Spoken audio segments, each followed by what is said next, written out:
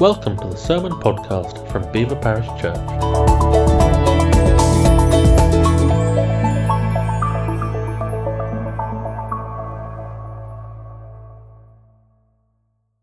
Hi, my name is Lisette and I appreciate being able to share with you my letter in lockdown. About 3 weeks into lockdown, after the original shock to our systems of this new and strange circumstance, a narrative began of a calmer, pared down, simpler new way of being, where people found time on their hands to try new hobbies, baking bread, sitting in the sunshine. It was not my experience, and it was a narrative I found I grew to resent. My husband and I had never in our lives been more busy or overworked than we were during lockdown. I longed to be furloughed and bake in the sunshine or bake in my kitchen, and instead I just roasted with 2 small children in the house, trying to continue a P2 teaching syllabus without any teaching experience, to keep my busy workload going remotely without my usual secretarial support in a hot attic study, and trying to keep providing training to our apprentice and to share 24-hour non-stop childcare for 2 busy little girls who weren't able to go anywhere except on neighbourhood walks. Do you know how messy houses become with kids with energy living in them who can't get out anywhere? Very soon into this, we discovered the monotony of pasta and longed for a break from daily home cooking. It felt like Groundhog Day from 7 a.m. to midnight every day. Cabin fever was real and stress was rising. I remember coming to the point of my next scheduled appointment for spiritual direction and longing to talk to my director. This new technological world of Zoom awaited. It probably didn't suit everyone to meet in this sort of screen way, but I got to the place of wanting whatever contact I could get to talk about my life and trying to navigate it. I was upset by the greed that I saw at the start of lockdown, the hogging of toilet rolls and antibacterial wipes. I felt close to tears when I was not able to buy my usual packs of oat milk for my little girl who has a milk allergy, because the shelves were just cleared of it.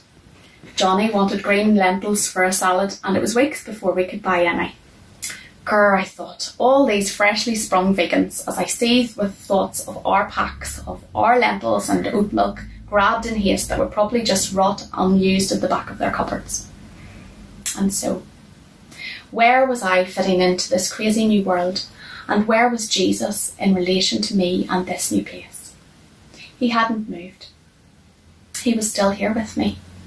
The trials I found were for me to navigate in his strength, with his accompaniment, and somehow I did. I watched pain unfold, taking more updated wills and instructions than usual, hearing of friends who couldn't attend their close relatives' funerals, praying hard for healing for the sick, and the miracles came too. Niall Murphy coming out of his coma, making it through each week of school, encouraged and affirmed by our daughter's teacher, renewing our enthusiasm for the importance of what we were doing, working hard at my cases and to keep our business as healthy as we could, trying to make good decisions in faith and before God. It brings me to a passage of scripture in James speaking of trials. Consider it pure joy, my brothers and sisters, wherever you face trials of many kinds, because you know that it is in the testing of your faith that produces perseverance. Let perseverance finish its work so that you may be mature and complete, not lacking anything. And Hebrews goes on to talk of perseverance. Let us throw off everything that hinders and the sin that so easily entangles, and let us run with perseverance the race marked out for us, fixing our eyes on Jesus, the pioneer and perfecter of our faith. For the joy set before him he endured the cross, scorning its shame, and sat down at the right hand of the throne of God. Consider him who endured such opposition from sinners, so that you will not grow weary and lose heart.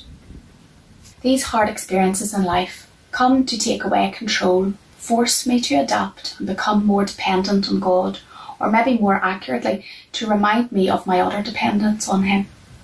It's only when I am hard pressed and mostly unwilling to go to such difficult lengths that I grow deeper in my faith, more outward in my perception, and learn to lean on Jesus.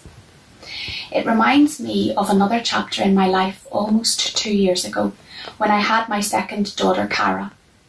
I mentioned earlier that she had a milk allergy, and no one can fathom how incredibly difficult and awful something like this is for an infant unless you have experienced it.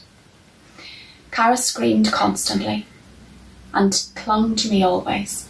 It looked like colic, but no rocking or cuddling, changes in her room temperature, walking or posture would soothe her. She vomited, her nappies were terrible, and worst of all, she hardly ever slept. She screamed if she lay down until utter exhaustion took her. She might sleep about 45 minutes and wake up again screaming and crying. The only way that she settled was in my arms, and that ordinarily feel-safe car motion didn't work. She screamed from the moment she would have been strapped into the car seat until back in my arms at the end of a journey. My dad would tell me to put her down, as outwardly appeared that she was just becoming stuck on her mum. It later turned out that I had been her only pain relief. At that stage, I could not understand what little creature I had, as all she seemed to do was cry. I hardly slept for 4 weeks, until she started getting a rash and wheezing and was eventually diagnosed. During the darkest hours of walking the floorboards in the middle of the night, in the silence of darkness, believing everyone everywhere was sleeping except us, I used to not be able to see any way through and thought that this would be my and Cara's existence forever.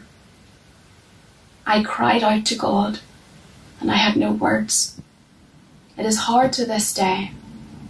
I used to play a song which ministered to me by Delirious. It brought Jesus into the room with me.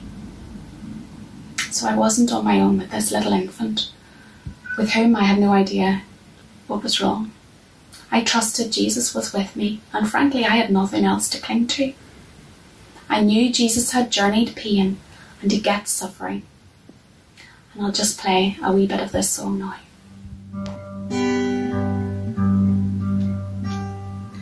What a friend I found, closer than a brother. I have felt your touch, more intimate than lovers. Jesus, Jesus, Jesus, friend forever.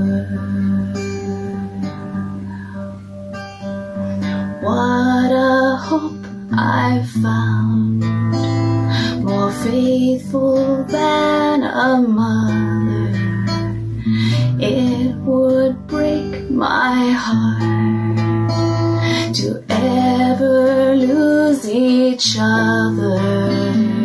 Jesus, Jesus, Jesus, friend forever. I developed postnatal depression, and it took many months for my healing to come, but it came. It was my time of lockdown before this lockdown, and it was rough. I am so glad it is behind me, and I would never ever want to go back. But I'm also so glad that I experienced it. It gives me a sensitivity to the wonder of our physical being and how fearfully and wonderfully made we are, and my alertness to Cara's continuing developing and delicate little system. It brought me to hell and back, and I could not have made it without Jesus. I feel in times of greatest pain, I have journeyed deeper and grown more. Carbon becoming a diamond is pressed hard with so much pressure and weight, and through that pain and vulnerability, it becomes more transparent, beautiful and tough, resistant, stable and non-reactive. It is naturally rare. Let us run with perseverance the race marked out before us, knowing that Jesus is with us, cheering us on, carrying us. Amen. Thank you for listening. To hear previous weeks and for more information, go to beaverparish.co.uk/sermons.